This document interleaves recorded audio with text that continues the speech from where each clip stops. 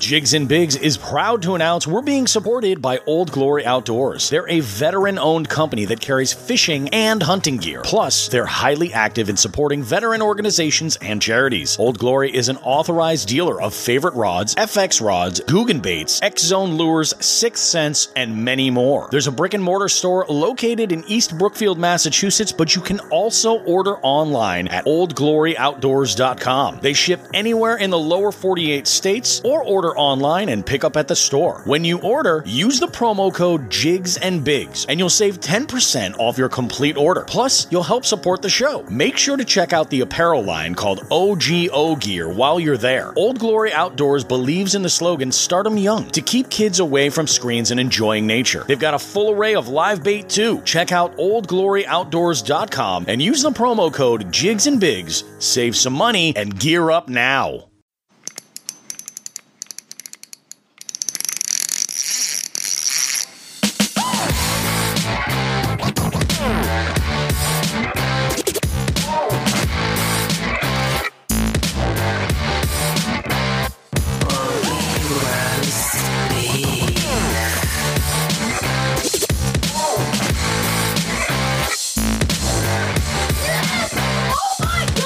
Hey, what's up, guys? Everybody, it is Bobby Roast Beef for Jigs and Bigs. Another episode here. It's Tuesday, and I hope you guys are ready for a good one, a real good one. In fact, I got Sean the Fisherman with me. Sean, how we doing, buddy? Hey, Bobby, what's up? You know, I'm doing okay. I'm doing a little bit better now than I was earlier this morning, and that's because I'm finally 5 days in on the board for the Chronic Trips tournament. So that's pretty nice. And I don't know if you heard, but I'm in second place for largemouth bass.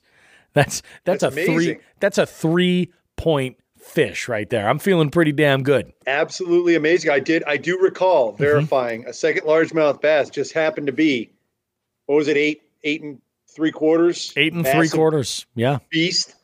Yep. Yeah. A 9-inch monster, if you will. Slump breaker, man. You got to have a slump breaker. Absolutely. Hey, I will take it. And you know so this is what's crazy. I caught this fish on a Ned rig, right? Off a recommendation from one of our past guests from Largemouth Sass, from Megan Long. I used the from Reaction Tackle. Hey, my hat arrived today too. I'm from Reaction Tackle. I was using one of their tungsten shaky heads, and I was just using a rattle and Ned, same exact color, and I tried. This is only the second time I had used this, and I caught again another dink. But the last fish I caught before this whole streak started was about that size on the exact same bait. Totally different body of water, but yeah, it's just that's all it was. I just needed to continually downsize, and crazy, man. Just so many bait fish everywhere. But God, the bite is so finicky. Yep. Surprisingly, that was the largemouth that is leading the category, which if we're going to jump right into this tournament talk, let's go for it. The beast that I caught this weekend was one of 9 largemouth, or eight largemouth I caught that day. Excuse me. It was 8 largemouth. The other 7 of the 8 were 13.5 inches or smaller. Yep. And number 8 was 20 inches. All of them caught on a Ned rig in a small pond. I mean, you know me, I really love small waters. I think you can really get to know them, get to dissect them. And this particular body of water was a favorite of mine that has turned up a lot of really big fish for me over the years. Yeah. I love going there, but it is feast or famine. It's actually pretty rare for me to go out there and catch, what I did the other day where I got numerous small fish and a big fish. Usually it's either all small fish or all big fish. Yeah. No, it makes sense. It makes sense. It is Ned season though. It really is. And it's just awesome. So it has been a year of the Ned for me. I mean, I'll tell you that it is. I have lived and died with Ned all year. I have, it's funny. This year I started out strong with the Ned and the TCR. Same idea, same execution, just using them in different areas of different levels of cover. But I had kind of stopped for a while. Like once we got to about June, I started to go more to like for lighter, lower profile baits, I was throwing more like, weightless Senkos and drop shotting and stuff. And then it was, I don't know what it was. I decided, I was like, yeah, I think I can't really pinpoint them on the bottom, but I'm going to throw a Ned. Maybe that'll do it. And it was 100% absolutely getting bites that was not happening with the jig I was throwing, or the Senko I was throwing, or the paddle tail underspin that I was throwing. None of that at all. So I'm glad. Hey, I'm glad to at least be in it. That is huge. You're on the board, man. Yep. That's all you need. It's good. It feels good. So with that said, I want to go ahead and thank all the listeners to the show, because a couple of cool things have gone on over the last week. So I had a conversation with somebody about podcasting and about setting goals recently, and the idea of having goals that you try to meet. And one of the goals that I set a long time ago was to hit 10,000 followers on Instagram. And primarily the reason for that is so that we can then have the ability in our story to share links, the swipe up to check out a link here. So that way, when we post something, a brand new episode, something like that, I can send somebody right to our website and they can figure out where they want to check out the show. This week, we have officially gone over the 6,000 follower mark. I had never expected this goal to hit even within the first year, and I'm floored that we've grown to this amount. So, just massive thank you to everybody.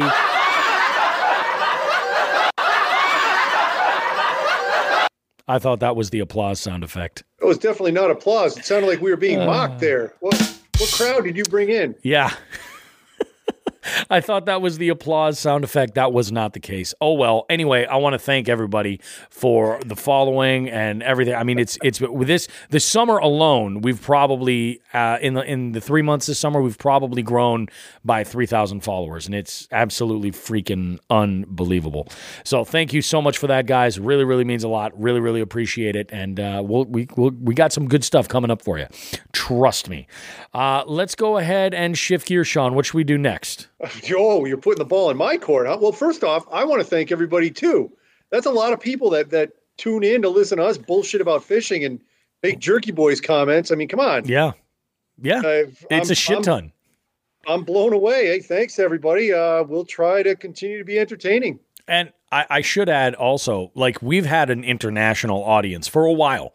And there's a whole list of countries that we've gone through. But this week alone, we've got our first listeners in Singapore, which is awesome. Freaking mind-blowing. I can't believe it, Cool. Yeah. Very cool. I'm psyched. Hey, this has been what, 6 months of this?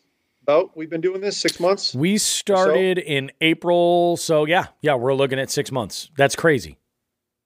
I'm blown away. Yeah. I'm humbled. Yep. Humbled. Thanks, everybody, and I don't know what else to say. Let's have some fun and talk some fishing. Absolutely. So we've got some good stuff coming up. We do. We always do. We always do. So first thing I want to talk about real quick is you and I'm gonna just kind of tease this out there. We have a pretty cool. I'm teasing.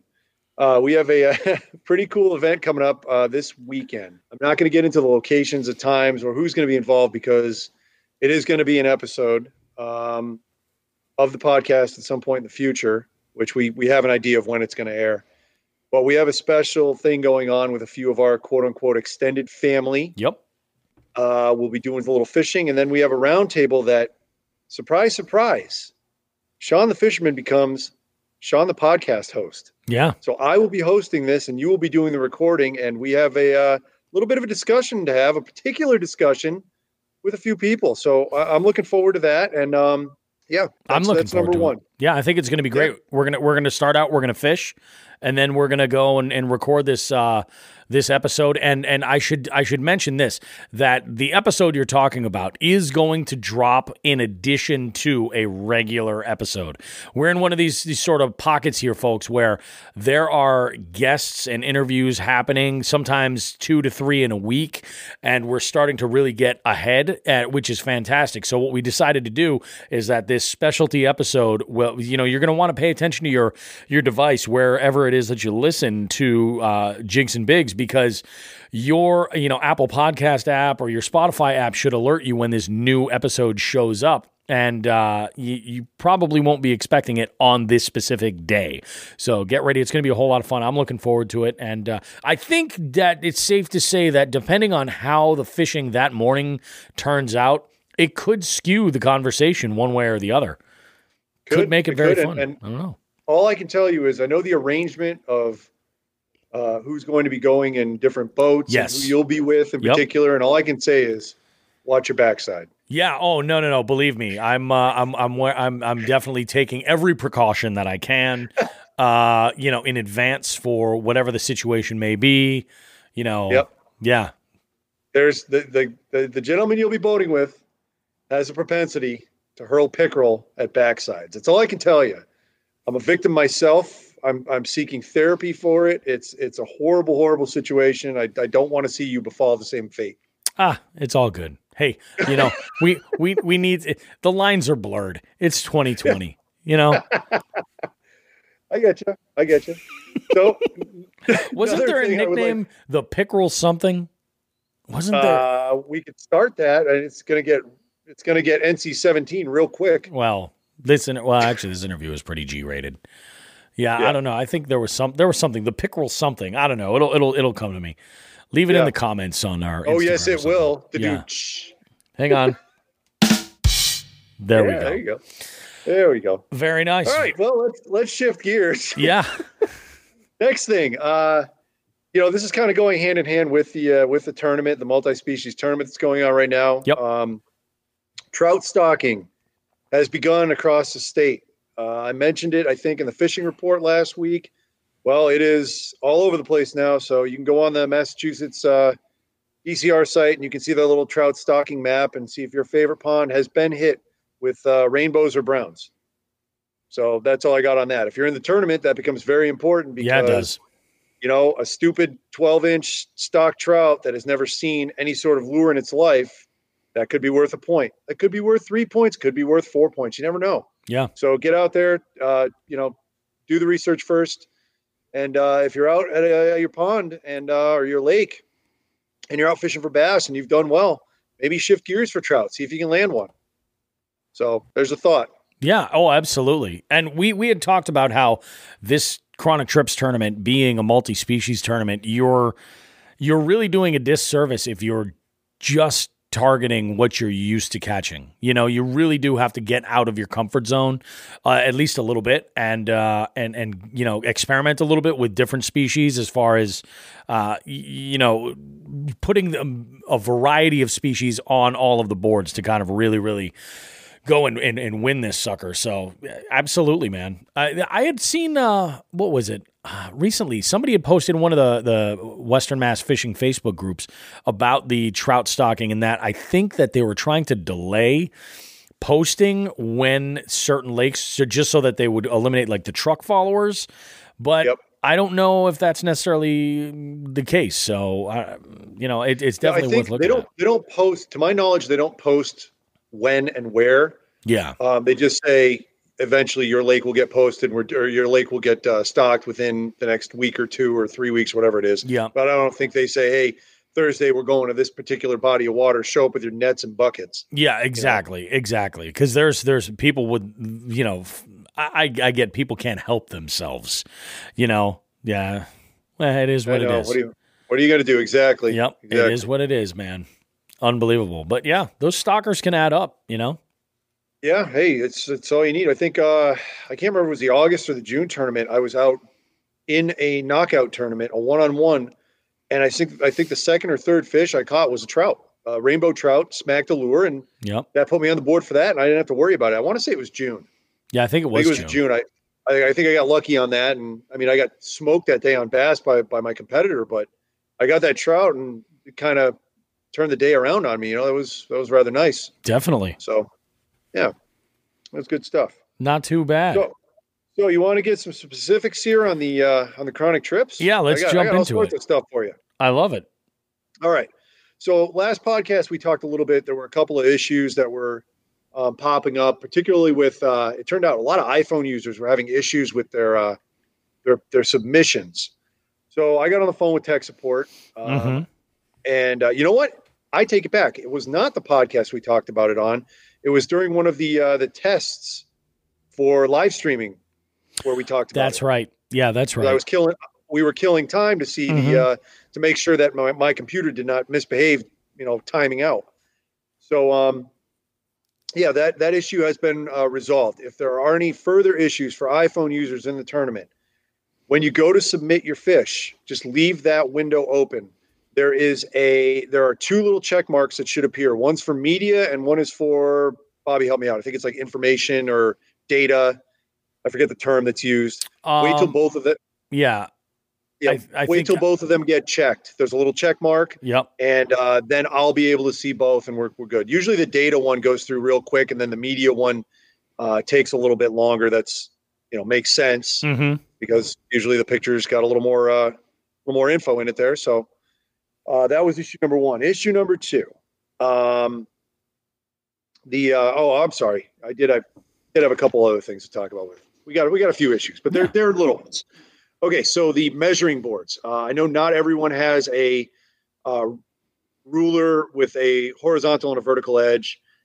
There's a couple of people out there that are still using tape measures, and I understand you got to do what you got to do, especially with saltwater fish. But if you guys could get a hold of one of those, preferably a catch board or a hog trough. If you're planning on fishing tournaments in the future, catch board is going to be the way to go. You've heard that before. You're going to keep hearing me harp on it. For our tournament, we are completely cool with the hog troughs, but a couple things that should be done to the hog troughs. Take a sticker or duct tape or something on the vertical edge, put it up there. It helps show where the fish is touching the board. Second thing, the crease where the vertical and horizontal edges meet. Take a magic marker, outline that crease. I think I have plenty of pictures from fish I've turned in. You can look at the previous tournaments. You can see that line. That helps the judge see where the fish is breaking and hitting that vertical plane. Also, all of the lines, please darken them in again with a Sharpie. That's going to help you because, if I see it breaking a 16-inch and it's, actually breaking and not darkened in 16 and a half, that really could make a difference. It definitely could. But you're putting me in a rough position. That's where a lot of those the metal rulers that are not concave like a hog trough or a catch have issues. Is sometimes they don't even go down to the 1/4 inch. Sometimes they're just by inch or by 1/2 inch. Yeah. So help us out there. The next thing I want to touch on, and I've been reaching out to people as I see this, and it's again. I am not the Gestapo tournament director. I am doing everything I can to keep this tournament really fun and light. And anybody that has turned in a fish, if there's any sort of issue so far with the mouth being open, I've generally reached out and said, hey, do me a favor next time, you have a fish, try to get its mouth closed. It helps out. It makes it down. Yeah, it's I recommend it to somebody, if it's a perch, just smash it. Oh my God. It's a lesson. Whatever. It's fine. Yeah, I was expecting applause on that one. So no.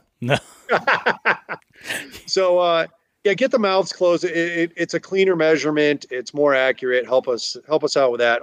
Obviously, if your fish has teeth, a pickerel, a pike, a bluefish, name a species with nasty teeth, be really careful. Don't put your hand by its mouth. Yep.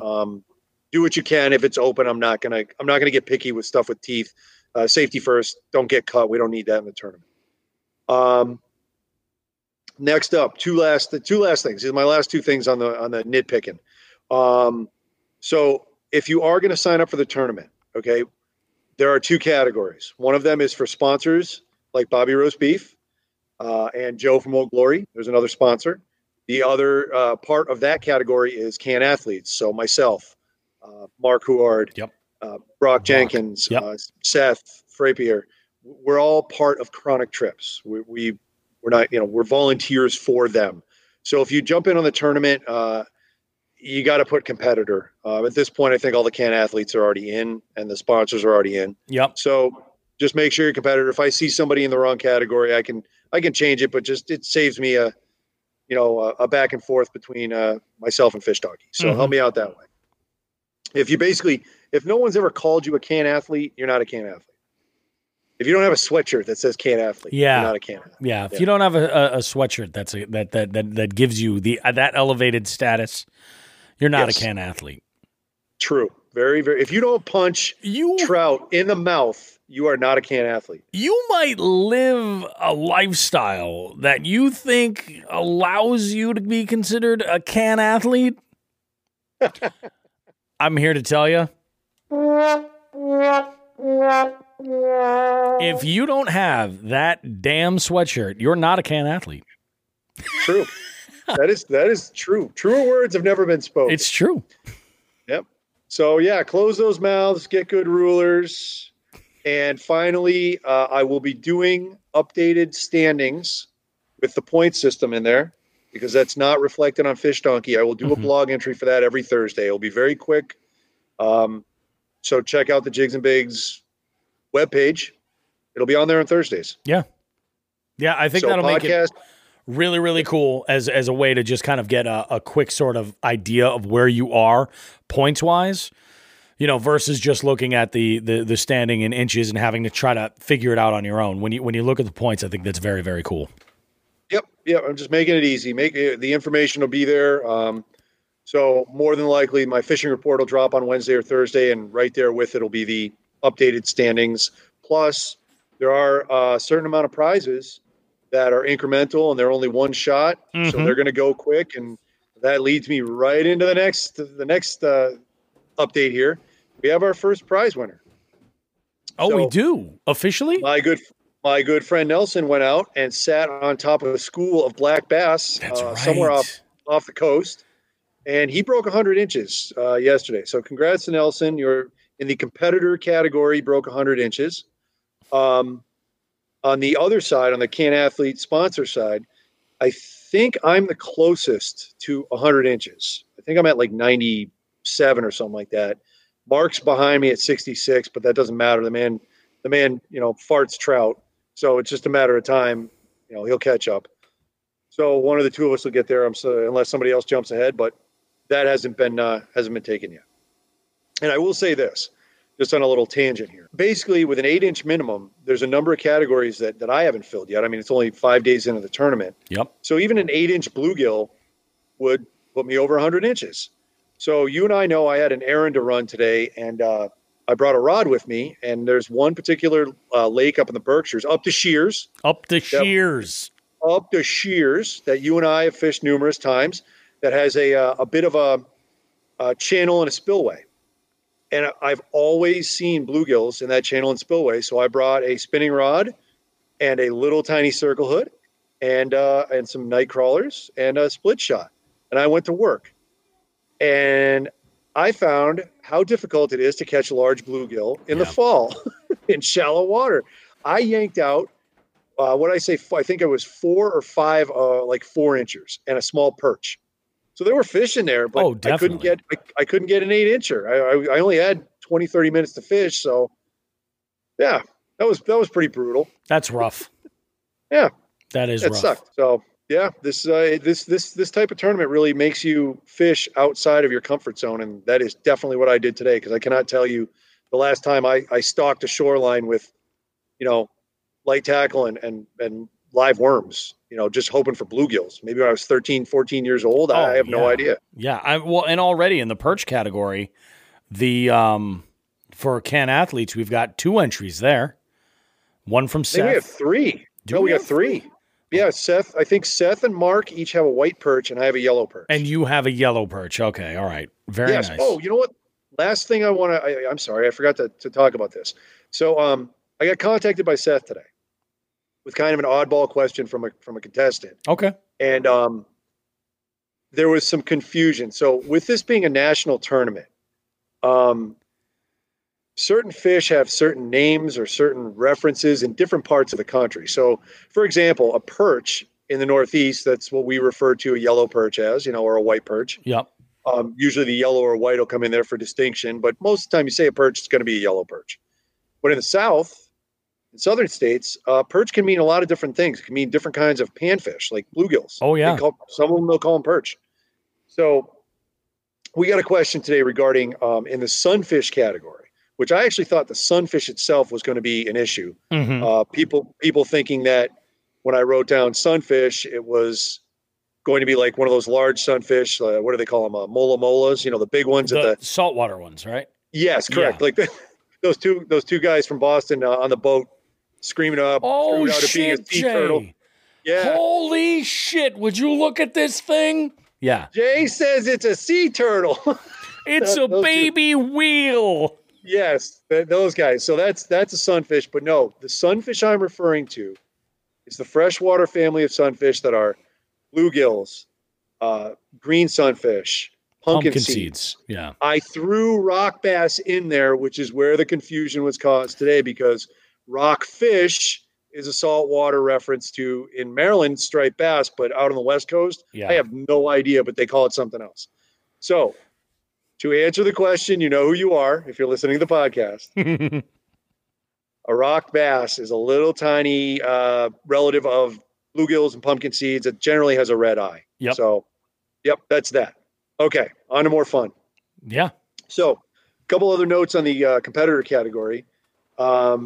As we've seen every tournament, the most popular entry, is always going to be largemouth. So there's 6 in there now. I believe there's an 18-incher leading the way, and I think it might even be 2 18-inchers. So that's fantastic. People are out there fishing. We know largemouth bass are incredibly popular, and that's just the way it's going to be. And the tournament reflects that. So the standings for the competitors right now, we have Nelson with 12. So Nelson, his breakdown is pretty simple. He's got that school of black bass sitting in the NE5 category, so that's 4 points. He's winning that. He's got a bluefish. He caught a bluefish while he was out there on the ocean, so that's another 4 points. And then Nelson's the only competitor to put in a bluegill over 8 inches. So that's 12 points for him. That's how simple that is. Yeah. This, again, we always stress the multi-species aspect of this. This isn't a big bass contest. Will a big bass net you points? Of course. Will a big pike net you points? Of course. But if you just catch a bass and a pike, you're in trouble. So get out there and catch as many as possible. In second place on the competitor side, we've got Jay Manning with 10 points. And in third place, we have Nate Shagnon. Nate and I fished together in a couple of KBF events out on the eastern side of the state. I had a pretty good talk with him at the last event we fished over in, where the hell was it? It was Hopkinton, I believe. Tournament that had kind of everyone had a rough go at it. It was a kind of a bluebird day. It wasn't really conducive for bass, and the fish that were caught were hard to come by. But Nate was immediately interested in what we were doing with Chronic Trips, and he had a couple of good stories, which I think I relayed to you, which were pretty funny. And, he said he would look into the tournament, and here he is after almost a week done, sitting in third place. So good for you, Nate, and welcome to the competition, and hope you enjoy it. So over on the Can Athlete sponsor side, the biggest note is Seth got out and fished. Seth went out with Mark. They hoped to punch some trout. Seth caught a nice white perch. He's sitting in first, so good for him. Yeah, it's not a bad spot to be. That's a 4-point fish. That is a 4-point fish. And then also Joe from Old Glory is sitting tied in third with Seth with his 4 points. He's leading the pickerel category, which Joe, I just want to let you know once again, Pickerel Apocalypse October version is coming. Just wait.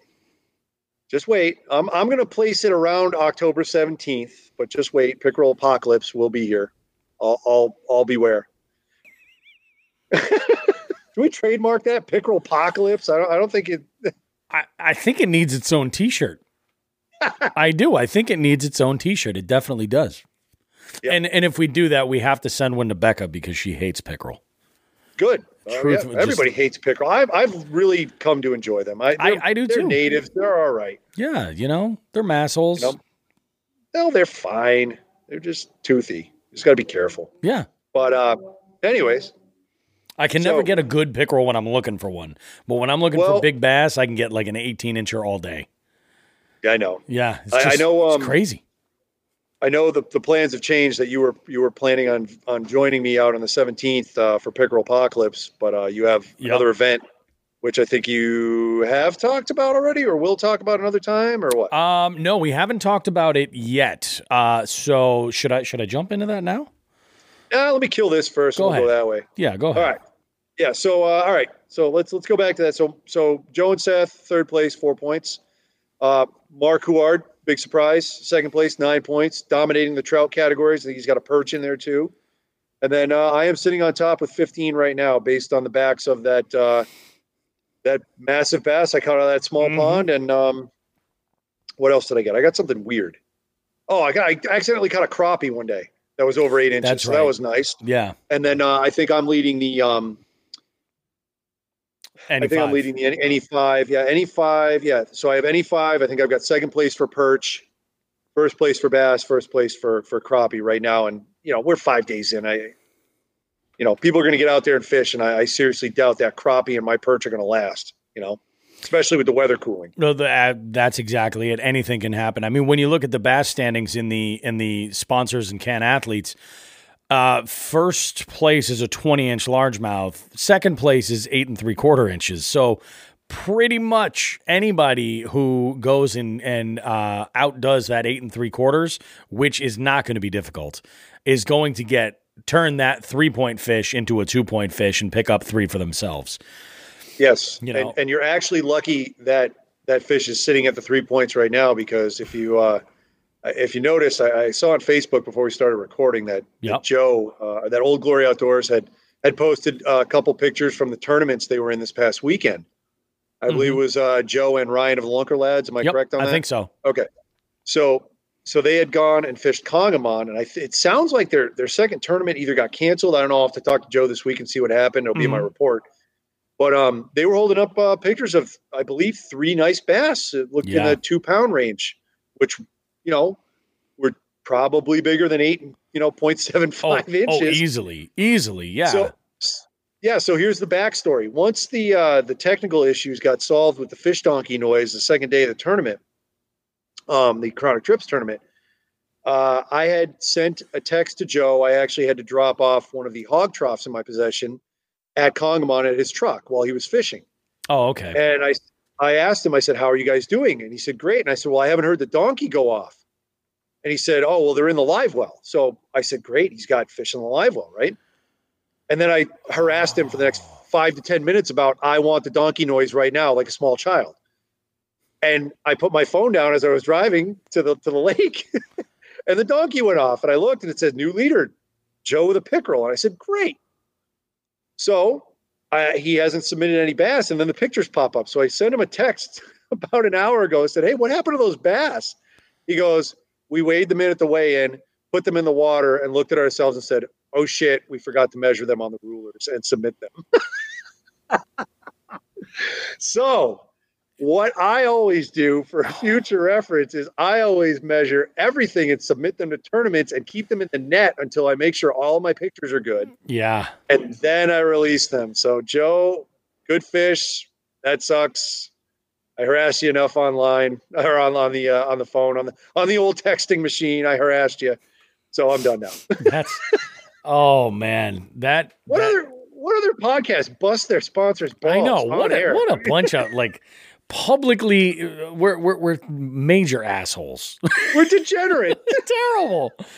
But I mean, and that's the thing though. It's like this style of competing is, especially like what's even crazier is when you're in a tournament, and you've got all these fish in the live well, you're going to weigh them all in, and then it's just that one little change right at the end. And I mean, at least I had the board.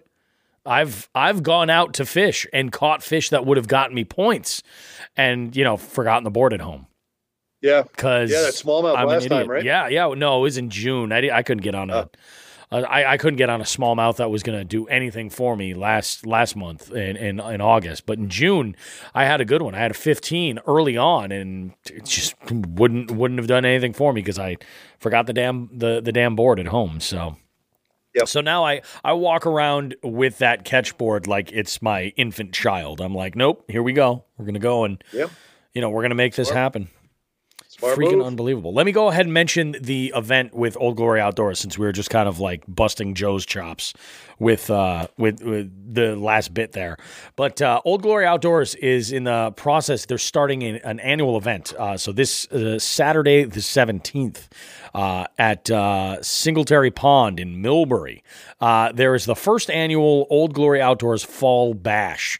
Now, it is a bass tournament. They are limiting it to 12 boats. They're maxed out at 12 boats for that day, but there is a waiting list. So if you're interested and somebody, day of can't do it, you can jump in that spot. There is a list that you can go ahead and set that up. Entry fee is $100 per boat. There's a $25 lunker fee, so a whole lot of fun to be had. Boats need to have a working live well. The event coordinators reserve the right to inspect the live wells prior to start as normal. You can register at Old Glory Outdoors in East Brookfield, Mass., or you can also email oldgloryoutdoorsusa@gmail.com to claim a spot. Once you're registered, you'll receive the full rules of the tournament and then be required to sign a waiver for it. Very, very typical. There are only 12 boats registered, but like I said, there is a waiting list in case there's any cancellations. And the part that involves myself is that we're going to have a booth set up with Jigs and Bigs and Hooks at Hoodlums, and we will be... we're going to have stuff available for you to check out. I'm going to have some Jigs and Bigs stickers. We'd love to meet listeners of the show, introduce some people to the show. We're going to be sticking around during weigh-in and stuff, and I think we will be doing quite a bit of fishing, actually, right there from the launch in between as things get going. So we're going to have a good time. We're 100% going to have a great time with this. Any questions at all, go ahead and call Joe over at Old Glory Outdoors, 508-612-1838, or email oldgloryoutdoorsusa@gmail.com. It's going to be a whole lot of fun. And while, Sean will be going on Pickerel Apocalypse, I am planning on throwing as much as I can. Probably even going to pick up some live bait over at Old Glory and get as crazy as I can with the multi-species as much as possible. So, and this will be my first time over at that body of water specifically, so I'm looking forward to it. So it should be a whole lot of fun. Yeah, I think it's going to be really, really great. So, I mean, we've got the next 2 weeks in a row. We've got some good Jigs and Bigs stuff going on. We've got our special episode, and then that tournament's coming. And then, there's so much good stuff in the works. I want to throw this out there too, because there has been a lot of talk back and forth.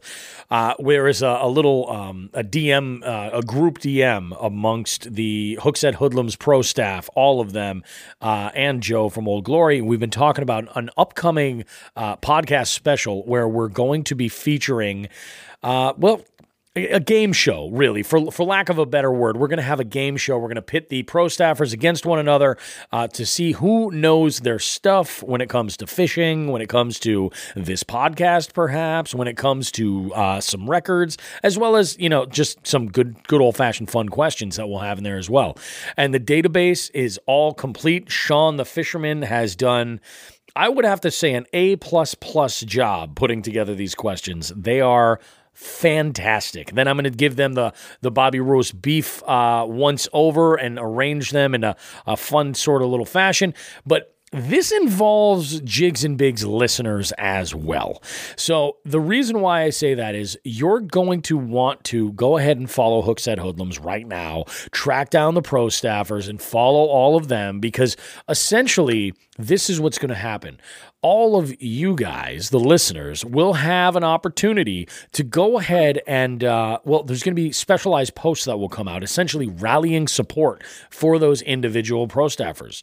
Join one, join them all. Wait, it doesn't even matter.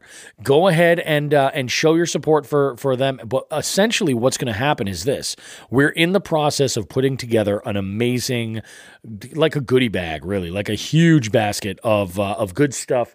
Great prizes up for grabs. I mean, we're talking about like brand new rod and reel combo. We're talking about all kinds of apparel and baits, all kinds of stuff from a lot of just friends that we've made with this show, we're going to all come together and put something fantastic together. And here's the thing. The winner of the game show will get to use the post on their page as a contest giveaway. So if you've entered the contest and done everything right, they'll use a random comment generator, and then they'll pick a random comment, and then boom, that is our winner right there. So it's going to be good stuff. That is coming in the months to come, when everybody is in New England is all either fishing hard water or is, locked in their basements, cleaning reels. That's skim ice time would be the best. When you can't fish because the water's not open, but you can't walk on the ice. That's true. Skim ice would be ideal. But I would like to mention about those questions. I mean, you and I had a little bit of a back and forth because I showed you my first 5 or 6, and you were like, dude, these are too hard. Yeah. So I did temper it. I tempered it down. So those 5 are still in there, but there's some other ones that are tough. There's, I definitely tempered it down so that every question is not, you don't need to be an ichthyologist to answer it. Exactly. Or you don't need to know the entire history of the BASS organization, for example. Or, you know what I mean? I tempered it down, but I would like to see, Bobby, I'm going to ask you, I'm going to put the heat on you right here. Okay. Lay it on me. I don't care how difficult my questions are. If no one can answer one of those questions, there is a video clip that you and I discussed, and I believe I sent to you. Oh, yes. I would like played every time somebody can't get one of my questions on my behalf. We're going to leave that hanging. I'm not going to tell anybody what it is. I prefer you not either. But if you're watching this thing live and nobody gets a question, there's going to be a punchline if you would use it. Yeah, I can definitely do. Might have to add it in post for the podcast, but I can definitely do that. Definitely. I will laugh every time I see it. So I will say this much regarding the questions is that I'm a firm believer in what I call as question dynamics. So you don't have, a bunch of like easy ones just lobbed right over the plate where you're asking like, hey, what color's the sky or blah, blah, you know what I mean? And you also never know what other people know. And then there's also the fact that a lot of these questions are intended to be multiple choice, but some of the more difficult ones might stay that way. Some of the easier ones may not. And that's what I think is going to make it so interesting. It'll be a whole lot of fun. I actually, I just had an interview with an FLW tournament angler, Charlie Sosha, and we were talking about. I was telling him in the interview about this. I said it's going to be coming up. I would love to organize something with other,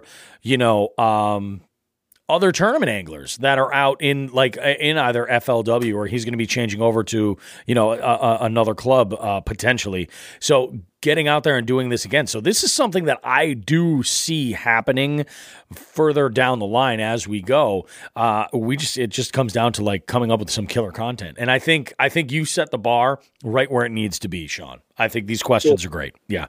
So let's go ahead and is there anything else we need to do here? So yeah, I only have a couple of thank yous. Well, one's a thank you, one is not. I'll get into that. The first thank you, following up on what you said about having stickers at the event. Yes. You and I had a fantastic local experience with Copycat Printing over in West Springfield. They made our stickers. We got a new round of stickers after some of the trials and tribulations I've had on sticker purchasing online. We think we found our sticker guy. So thanks to Bob over there. He did a fantastic job. We have a limited amount now. We will be restocking soon. Yep.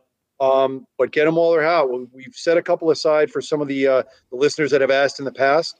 So thanks again, Bob. And we had a great experience at Copycat. Yeah, absolutely, man. And I'll tell you, more than anything, I'm really, really, really excited we're able to go and make a change over somewhere local where we didn't have to break the bank to do it, and in a way, I kind of feel like the stickers that we have now are even better quality than the ones that we started with before. These are great, but there's something about, I think they're more of a matte finish. And and they just seem super durable. So I think if you're going to take these stickers and throw them either on your truck or on your kayak or on your boat, this is great because they'll hold up and they'll last really, really well. So awesome. Yeah, that's a really good point because I've had a lot of people who have asked me about stickers. Delirious just asked me about them, and he's like, "When do you get more stickers, man? I got to get some stickers for my boats, and work all this out." So I'm glad I got some stuff that we can hook him up with. I got to send him some. Cool. Second thank you is to Mrs. Mitchell's. We hit that place again. Thanks, Orla. Oh, yeah. Great food. Go to Mrs. If you guys are in Holyoke and you want good, authentic Irish breakfast, hit Mrs. Mitchell's. My God. Yeah. That food is so good. It is. It's fantastic. And it's awesome. Reasonable, amazing service, great coffee. Like it's fantastic. Yep. And my final thank you, we're recording right now. It is my wife's birthday. Oh, so really? It's Mrs. the Fisherman's birthday? Yes, I'd like to thank her for putting up with my particular brand of bullshit over the years. She's flipping me off from the couch right now. I'm sure she is. And shaking her head. Oh, I got a middle finger hoisted my way. Stupid. So I love you, Kel. Happy birthday. And thank you. Nice. Any big birthday plans? Smile, no middle finger right there. Oh, that's good. That's good. Any surprise birthday plans? No, dude, today was a rough day. You and I have talked about it. I had quite a few things pop up that were unexpected, and she actually just returned from a trip, so we're that's right. She was out of town. Yeah, so we're hunkered down. This was a quiet birthday. Not a bad idea. Not a bad idea at all. Very nice, man. I think that about covers all of our bases. So go ahead, folks, and stick around because after this we have story number 3 from the Dude Bud series of Sean the Fisherman stories and an interview with a YouTuber that many of you are familiar with, and he's got a very, very loyal following. They definitely they love this guy. Debo from Debo's Fishing is coming up after the break. Stick around, and we'll see you in a bit. Anything else, Sean? Yeah, I actually talked real briefly with the Dude Bud the other day. Oh, really? To get a review, to make sure everything was going well. And we have a 2 thumbs up approval from the Dude Bud. Really? He is enjoying reeling in the years with the rest of us. That's awesome. So, it's nice to have approval. I did let him know we were going to talk a little bit about some of the fun adventures we've had, and he was kind of curious, and we got thumbs up. So... So let's see if he still approves after a few more of these stories. I think it'll be good. I don't think there's anything too crazy. I do have to admit, my creative liberties with the first one about how the Dude Bud got his name, his moniker, when I slowed it down with the dude fuck, oh, hey, dude, but, oh, dude, but. Yeah. Like, you had some fun with it. I did. You took your creative license. I mean, just to set the record straight, the actual quote was, and please don't monkey with this, Rob. I won't. The actual quote was in 1992, how you doing? What are you doing this weekend? What'd you do last weekend? Whatever the question was. The answer was, dude, bud, fuck, hey, bud, dude, walked away. That was the actual quote. It's the only way. So that's all you I got to set the record straight. Yeah. Although I did laugh my ass off when I heard your DJing come into play. Oh, it's good stuff. Excellent stuff. All right, so we're going to go ahead and throw the break right now. When we come back, we've got great stuff for you, including Debo. Really, really good interview there. There was a great conversation. Really glad I was able to have that. Guys, we got amazing stuff coming up. And I want to tell you that we really appreciate all of the ratings and reviews that you guys have been giving us over at, specifically with the Apple Podcast platform. We've been getting a lot of growth over there, so I appreciate you guys very, very much. We'll be back after this break. Don't go too far. With threats to our nation waiting around every corner, adaptability is more important than ever. When conditions change without notice, quick strategic thinking is crucial. And with obstacles consistently impending, determination is essential in overcoming them. It's this willingness, decisiveness, and resilience that sets Marines apart. With our fighting spirit, we don't just fight battles, we win them. Marines are the constant our nation counts on to fight the unknown. And through adaptable problem solving, we do just that. Learn more at Marines.com. Sean.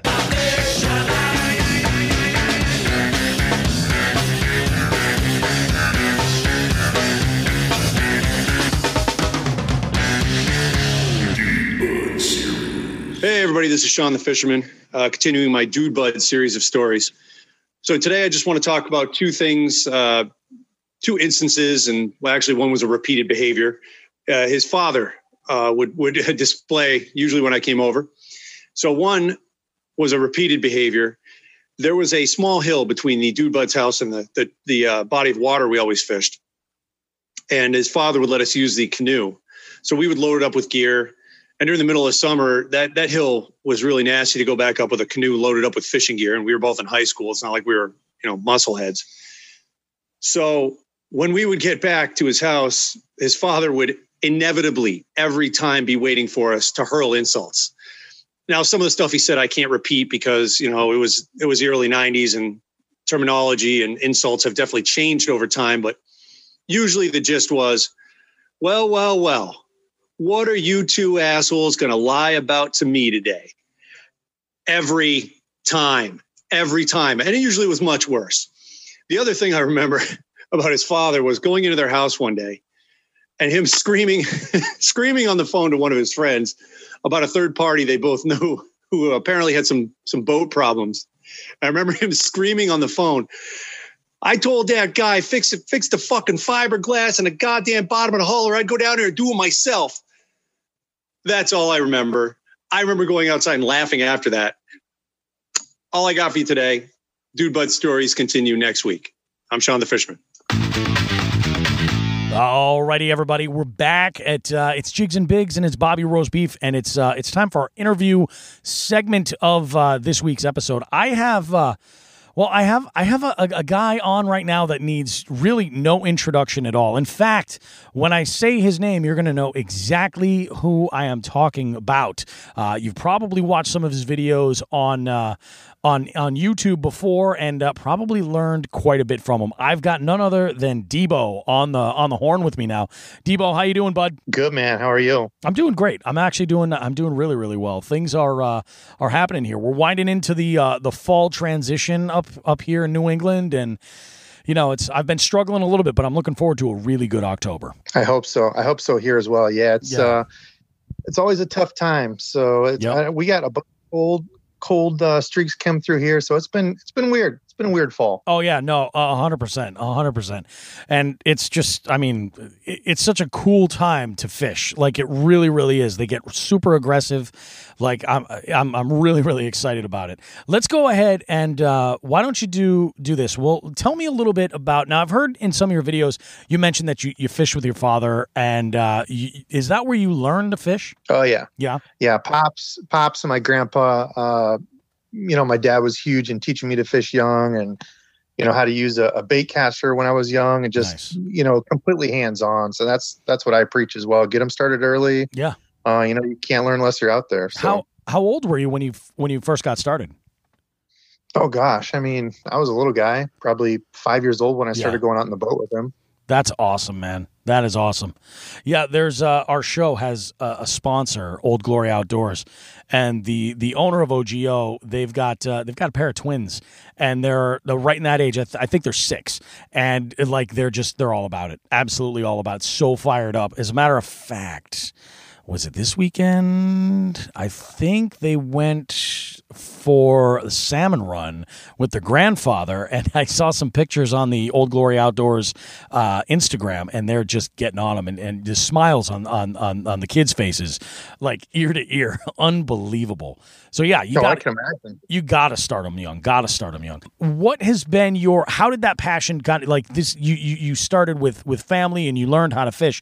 How did that develop as you got older to progress to the point where you started creating content and sort of really taking fishing seriously? Tell me a little bit about that journey. Well, I fished quite a lot all the way up through high school. Mm-hmm. And then, my old man was always very outdoorsy. So hunting, fishing, we did all that stuff, camping. So it was always fun, just to get away and go hang out and just be outdoors. And then once I hit college, I actually did MMA and jiu-jitsu for like 13 years straight, pretty hard. Oh, really? I helped coach. Yeah. So I kind of took the back seat. That was the main priority and focus, was the guys at the gym and all that.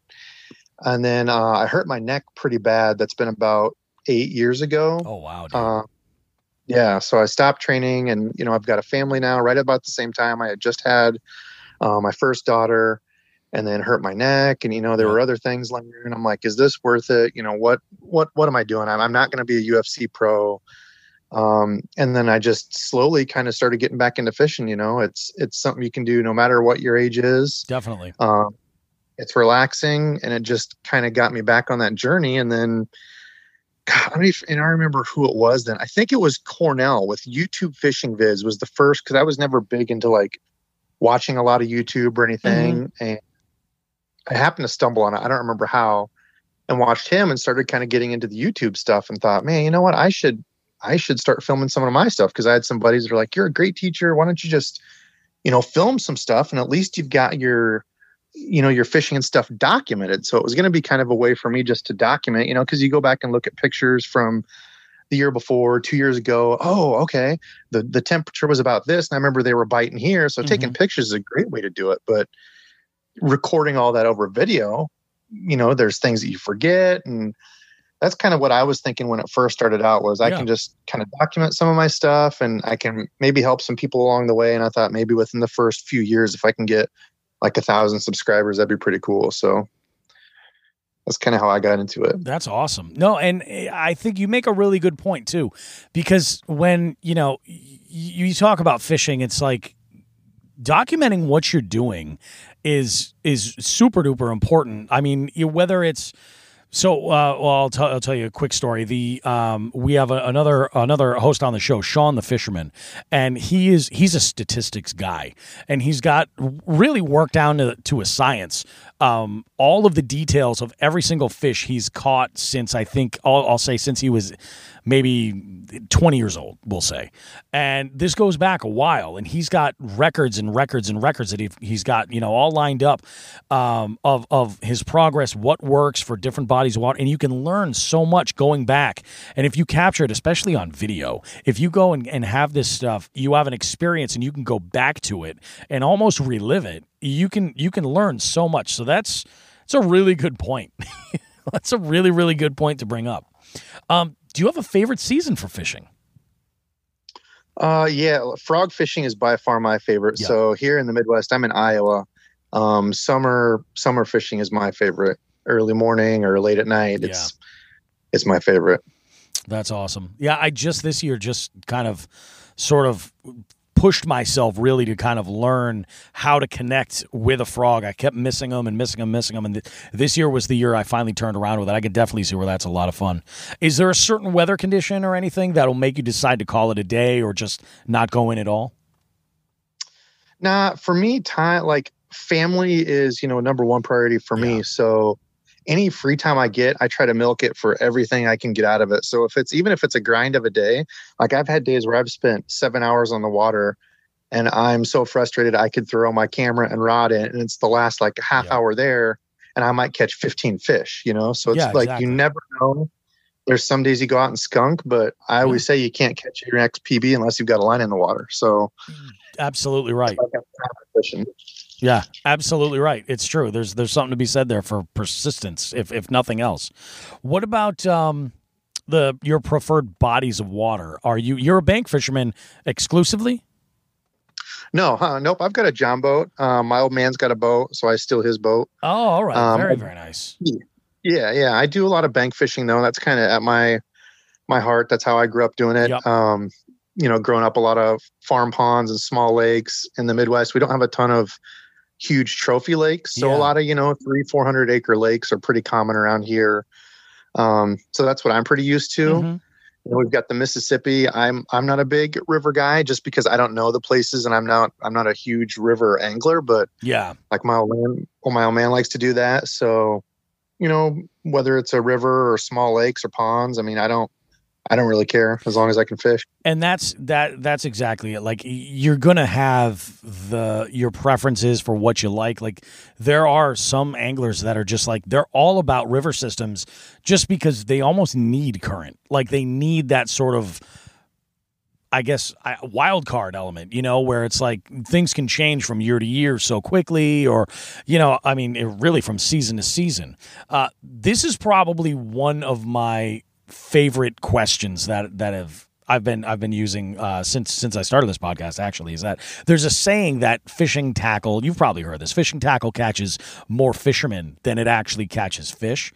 In your entire lifetime of fishing, what do you feel, in your opinion, is the most ridiculous tackle trend that's been out there? And the follow-up question to that is, have you been guilty of using it? Well, so it wasn't my choice, but I remember back when I was younger, my grandpa bought me the helicopter lure, which was a Roland Martin sponsored thing back in, gosh, I don't remember how old I was. I was young.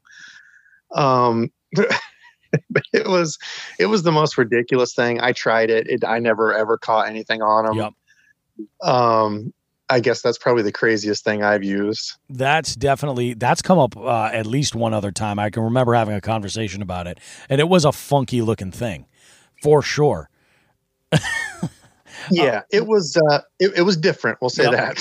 What do you say would be your number, like either your number one or even like your top 3 confidence baits? Definitely frog, just because even if I'm not catching them, I would rather have it in my hand because you never know. Yep. Spinnerbait, ever since I was younger, that's been the biggest thing that I've wanted to throw. Yep. Always have one on my hand, just when you didn't know what you were doing, you just cast it out and reel it in, you know, and then you start to pick up, where does it work? Where does it not work? Oh, okay. You start to have light bulbs click. Oh, well, it works by standing timber when there's ripple on the water, or, you start to pick up on that stuff. So probably a spinnerbait, a frog, and number 3, gosh, I don't know. That's tough. Probably a stick bait, just because it always catches stuff. You can throw them anywhere.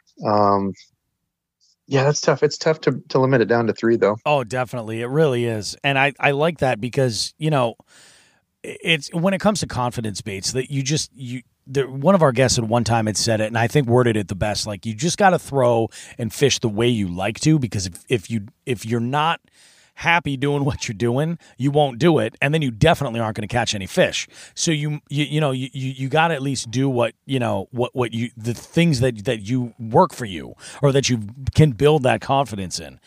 It's funny you mentioned a spinnerbait, because this is the other application I've been trying to work on this year has been spinnerbaits. I've never caught any fish on a spinnerbait. I usually just don't throw them, and I've been trying to push myself more and more, especially in the fall, to go and get more comfortable using them. But I've only got a couple of colors, and I sometimes wonder how it's going to play out.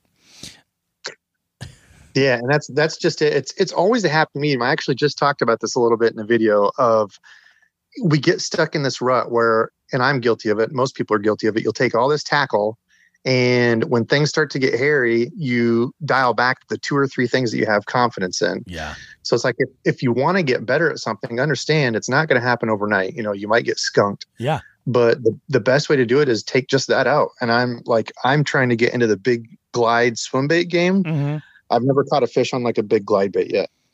So there's been a few times where I've taken that plus other combos, and I'll throw it for like an hour. You don't get a bite. You get frustrated, and I go back to a frog or chatterbait, whatever that I think I can catch them on. So you're right. You have to take out just that lure and not get frustrated. Like you're saying, there's no point in getting frustrated. You're starting at square one with something. So understand that you might strike out a few times, but sooner or later, you're going to hit a home run. Oh, definitely. You gotta make it work, and put the time in with it.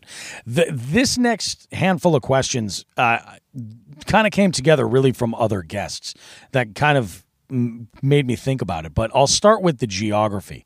So, have you ever traveled anywhere to fish specifically outside of your area? No, just the surrounding states, really the Midwest. I haven't got to do a bunch of, Florida and Texas, California, not a lot of that, no. So if you had a bucket list of a handful of bodies of water, where are the places you would like to hit?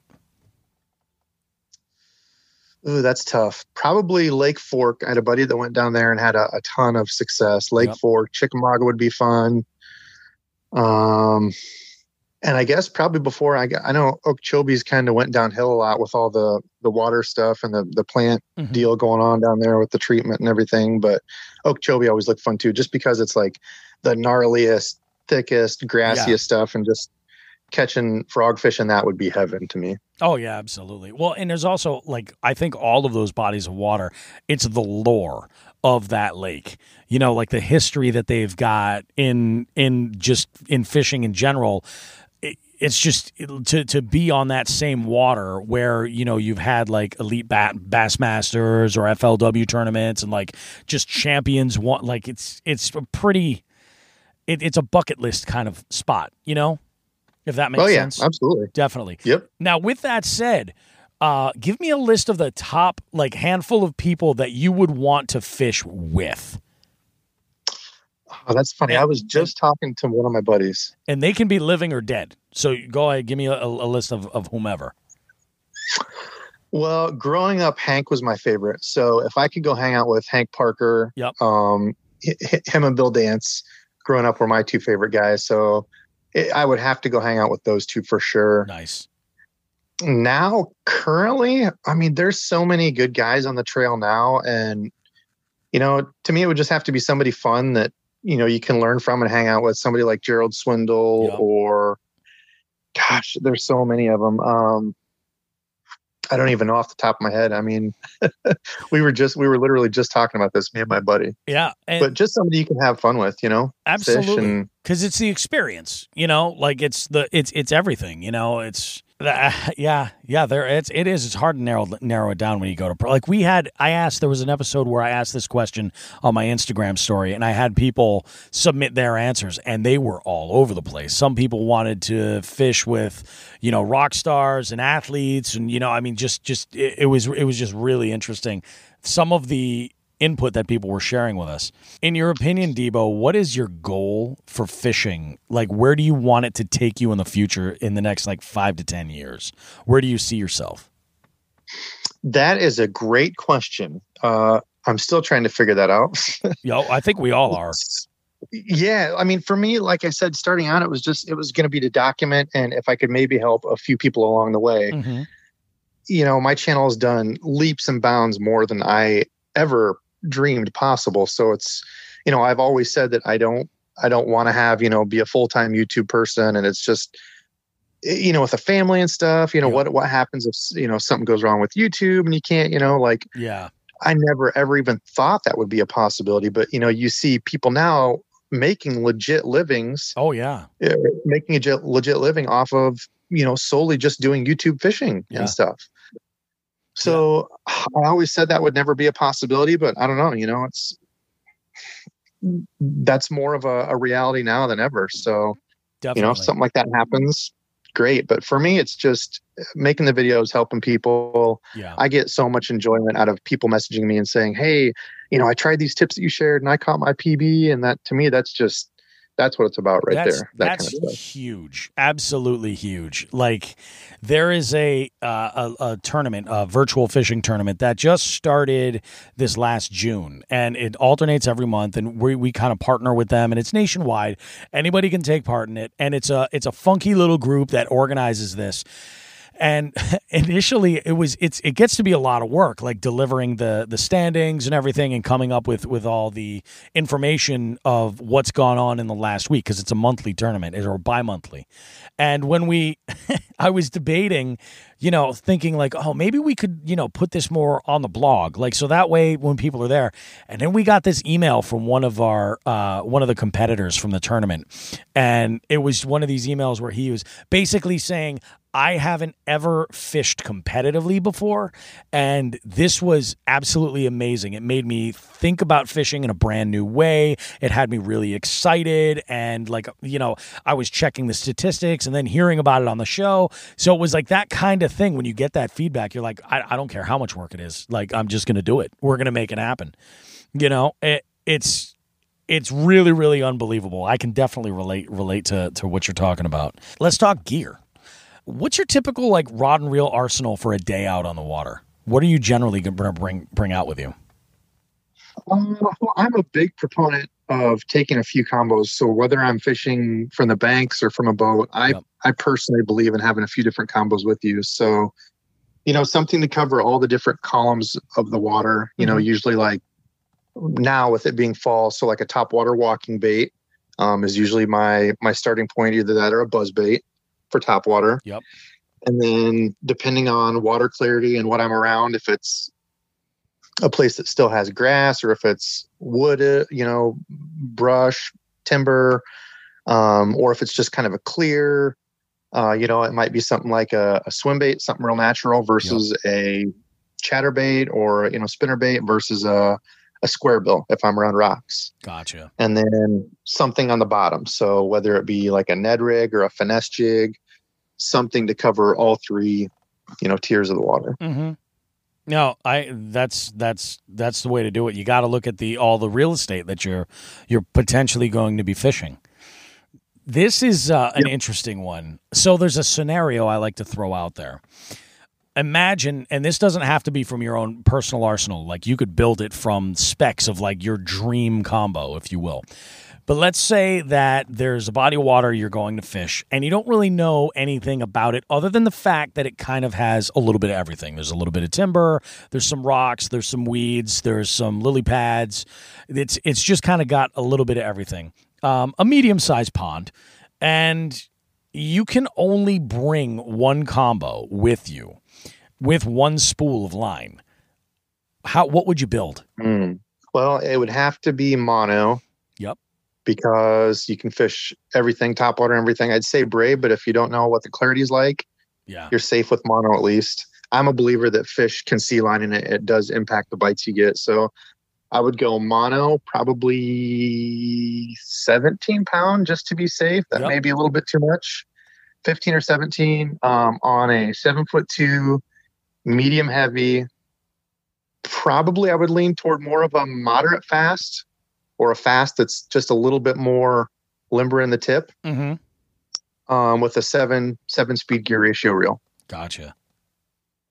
That can do pretty much anything. Yeah, pretty much. That's exactly it. It's all about versatility, and that's why I like asking that question, because I like to know sort of where people's heads are. I have an idea of what I would bring with me, and I'm always interested to see how people will piece things together.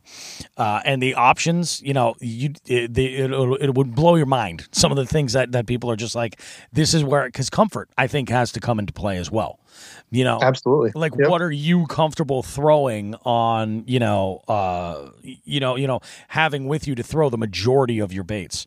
Now, this is an interesting one. Aside from actually going out and fishing or buying gear or anything like that, how is it that fishing has made it a part of your like everyday lifestyle? So what do you mean? Like, besides fishing or talking fishing, how else has it been part of my daily? Like, I'll give you an example. Like, so right now I'm in the process of designing a tattoo, and I want to do a fishing tattoo. So that's one way that I'm doing it. Or on a much smaller scale, like right now I have drop shot weights in my pocket. As well as soft plastics. Like, it's just the way it is. So, like, how in those little kind of ways has that affected you or it made an impact in your life? Well, for me, and I don't know, this is kind of, it's not necessarily, I guess it's kind of talking fishing, but so I was really against social media, like just all the negativity and stuff that goes with it. There's a lot of good, but like I was never on social media before I started YouTube. So I had to start Instagram and Facebook and all that. And I was always completely against it. Like nothing. I didn't have any of it. And coming over to the social media side of things, it showed me that there is still a lot of good out there with good people. Because a large portion of my night, usually an hour and a half, of time before I go to bed, kind of my way to wind down is going through and answering questions on videos and through people on Instagram. And it's just a really humbling experience, because we kind of touched on it earlier of being an influencer. You don't think about it, but when you talk about gear, when you talk about lures, and you go into any of that type of fishing stuff, how much people really grab onto that, and how much you can influence, be it kids or adults, people that have fished for a long time. So to me, that's something that's really jumped out at me is, there's a lot of people that watch YouTube and that stuff. So I take it seriously. It's, kind of been eye-opening. No, that makes a lot of sense. And it's true. Like there is a lot of really great stuff. And I think that oftentimes social media does there's a dark side of social media, the impact it can have on you, burnout. And I mean, that's just as a creator, or as somebody who's using it on a professional level. Like it can wear on you. As far as like socially, like for like young kids, I totally understand that. But there is definitely, I think, something that's really good about, the ability to connect and be social and all that. I mean, look at all the COVID stuff. Like social media was huge for just keeping in the loop with things that you care about and like-minded people. Like, I mean, that's absolutely huge. Aside from going fishing, I think I would have lost my mind. I started this podcast because of the whole thing, actually. It's kind of crazy. Sure. So now this is the real sort of guts of how this podcast kind of came together. It was all about sharing fishing stories. And really what I'm interested is two from you. Give me like that moment, whatever the moment was that you feel like you're the most proud of out on the water, whatever it was, I mean, it might have even been a PB. If it's not, you can definitely share that as well. And then on the other side, because I like contrast, go ahead and give me that moment on the water that was absolutely 100% like the epic fail. Oh, love it. Gosh, I'm trying to think. The proudest that I have ever been, probably when I was younger. So I was saying I like to throw the spinnerbait. Yep. And my old man was always amazing with the worm, like a Texas rig worm. I remember it being those hot summer days where I couldn't buy a bite. And this guy would still be in the front of the boat catching fish, dragging a worm. And I tried to do it for so long. And I would never switch. He'd say, just switch to a Tequila Sunrise worm. That's what I've been catching them all day. Why are you so stubborn? You don't want to switch. It's that thing of your buddies catching on. It's like, I'll find out how to catch them, Exactly. And I remember finally catching one, dragging a worm because, I couldn't understand what a bite felt like. Is that a rock? Is that a stick? And, I would just get so frustrated. Yep. And I remember that moment where it was like, it finally clicked of like, I just felt that thump. That was not a tree. That was a fish. And then, swinging on it. It's like, oh my gosh, I caught a worm fish. What am I doing? Yeah. And I don't remember the exact fish that I caught, but I remember being out on the boat that day. Where it finally set in of like, okay, I can fish a worm. I can do this. Yeah. Just getting a lot more comfortable. So that was probably my proudest. Finally, that day of catching fish on a soft plastic worm, as funny as that sounds. What's your favorite way to rig a soft plastic worm? Texas rig for sure. Yep. For me, weight? it's just, yeah. Weighted Texas rig, like on a ribbon tail worm is, yep. I grew up fishing that. I mean, my old man was great. It always had to be Tequila Sunrise. That was his color. I remember hearing you say that in a video about Tequila Sunrise and I was like, that's pretty cool. Yep. Him and his buddy Joe was also a really, really good worm fisherman. Yep. So I got to learn from those two guys, but both of them, Tequila Sunrise. Nice. And my saddest moment, oh man, there's been a bunch of those. Yeah, we all have too many to choose, but yeah. Gosh, I'm trying to think. I don't know. I don't know that there's a specific one, but the thing that hurts me most is breaking a fish off. And that's why I'll usually go with, like heavier combos, heavier line, because that's one thing I see in YouTube comments a lot is, when I'm fishing a frog, I'm throwing like a 7.4 heavy rod with 65-pound braid. Yep. And, people that don't understand it are like, you can catch a fish on 6-pound mono. Like, you're an idiot. Why are you throwing 65-pound braid? People don't understand it's for what you're around. It's not for the fish. I could catch a fish on 2-pound, ice fishing line. Yep. But once you get caught in stuff, to me, that's just the biggest heartbreak is when you see you have a really good fish on and it takes you into something or it runs you into rocks and just snap. I hate it. Oh, absolutely hate it. Yeah, absolutely. I recently had something happen. I was out with my youngest daughter And I hooked in. We were fishing this one area where there's a platform on a dam, and there's a railing that goes around. And the top of that railing is probably in total like 7 or 8 feet above the level of the water.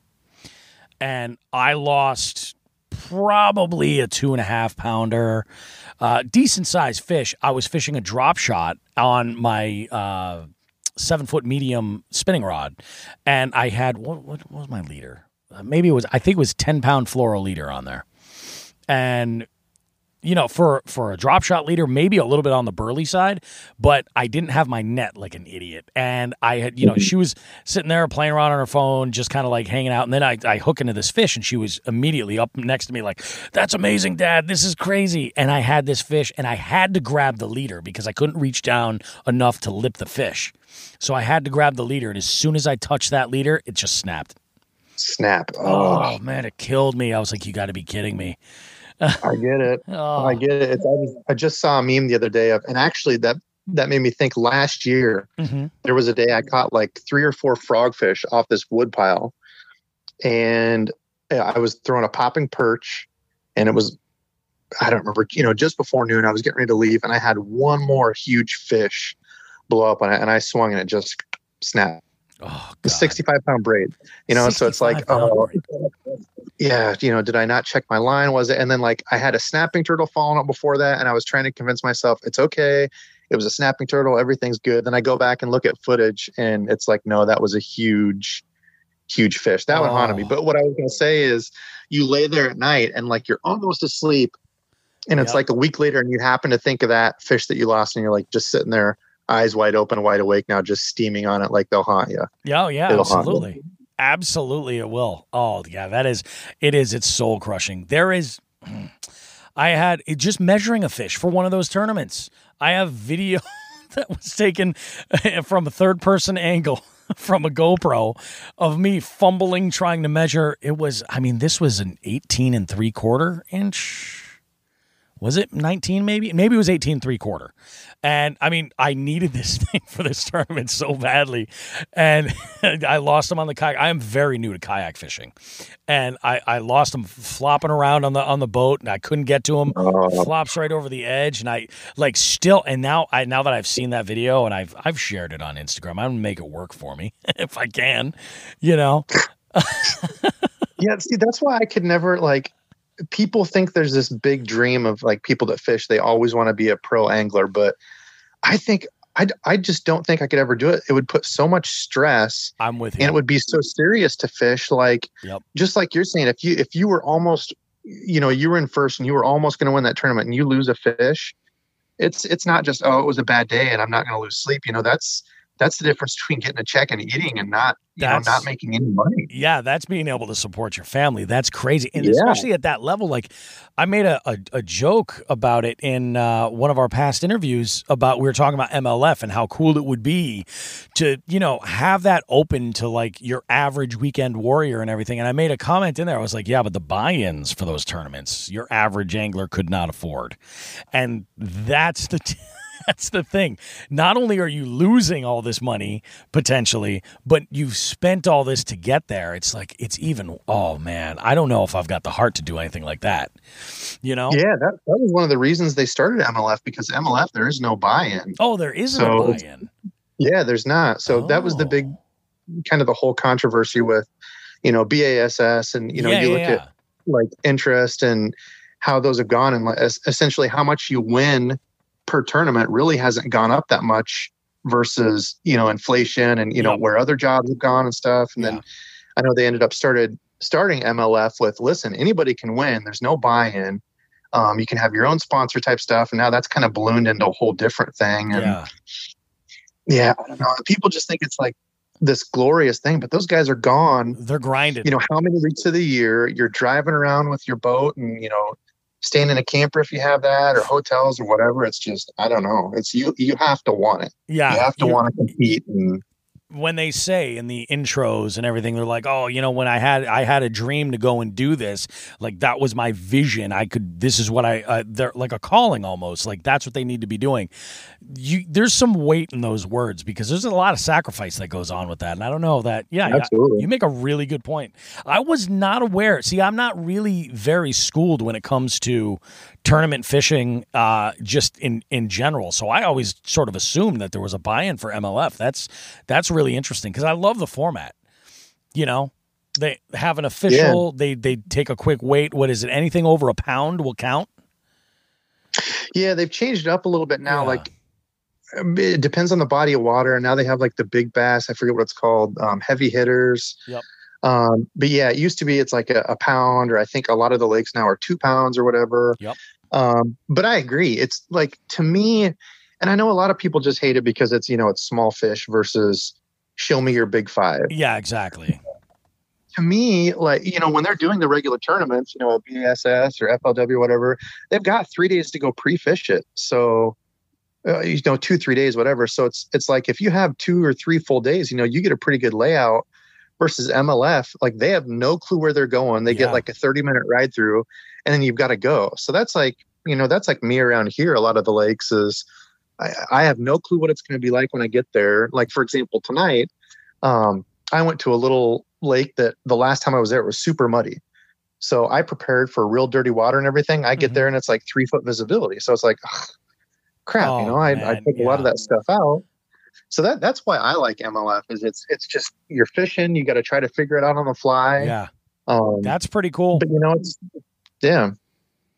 That is pretty cool because that's a big thing when you're not aware of the condition of that water. And like, I've done it myself where I'm expecting one thing and I'm expecting it to be super muddy and I tie on everything is black and blue. You know, everything is high contrasting, and then I get there and I'm just like, okay, cool. Let me tie on a bunch of new stuff, or even worse, you know. You go one at a time. Take me another half hour to get tied on. Yeah, it's ridiculous. Oh man. Well, this is really great, Debo. I'm glad this was definitely one of those interviews I was really looking forward to having, man. I think you're really doing something awesome on YouTube. You got great content on your channel, and your fans definitely, you know, everybody who follows you seems to really, really, really love you, man. So do us all a favor, for anybody who hasn't seen your channel or anything, go ahead and promote where people can find you, where they can check out your content. And if you have anything, you know, special coming up or anything that people should keep their eyes peeled for, this is your opportunity. Cool. Yeah. I mean, you all can check me out at Debo's Fishing on YouTube, Debo's Fishing on Instagram. I don't have anything crazy insane, just a bunch of stuff. I've been trying to fish as much as I can. Yep. Before, you know, we ice out here in Iowa, they don't have to be doing the fishing through a little hole. Mm-hmm. It's not the same, but, you know, got to work with what I got here. So definitely just more fishing stuff, more how-tos, just trying to do what I can. Awesome, man. This was really great. Awesome. I'm glad we were able to do this, man. You have a great one. All right. Absolutely. You as well. Thanks for having me on. Absolutely. Take care, bud. Take care, man. All right. Bye-bye. Bye-bye. See, what did I tell you guys? I knew that was going to be an amazing show. Fantastic show for everybody involved. It was really, really great. Awesome getting to talk with Debo and kind of get a little bit more of his story. If you have not already, maybe you just don't know who Debo even is, and you're just like, who the hell is this guy? Check Debo out on YouTube, Debo's Fishing, and also give him a follow on over on Instagram too. He's got some great stuff there. A lot of education as well. So if you want some ideas on ways to change up what you're throwing or different, you know, approaches to some things, he's a wealth of information. I would highly recommend you check it out. Also, you know, Chronic Trips is underway. Go ahead right now and download that Fish Donkey app. Download that right now. It's a free app to download. Do a search there for Chronic Trips, and you'll see the tournaments in there. Now, when you do download Fish Donkey, you'll be able to enter other tournaments as well. So this could unlock a whole bunch of competitive fishing for you. Add that little extra layer of adventure to what you're doing on the water. Thanks again, everybody, for checking out this episode and giving this a listen. I really, really appreciate you guys. Remember, as always, and we have noticed there are a lot of ratings over at the Apple Podcasts Jigs and Bigs location. You guys are absolutely awesome for that. Definitely want to give a big shout out to everybody who's been signing signing on to follow us over at Instagram. We've been experiencing a ton of growth over there. We thank you very, very much. On behalf of Sean the Fisherman and myself, folks, you guys have yourself a fantastic week. We will see you in 7 days with another episode of Jigs and Bigs. In the meantime, get out there and fish and tight lines.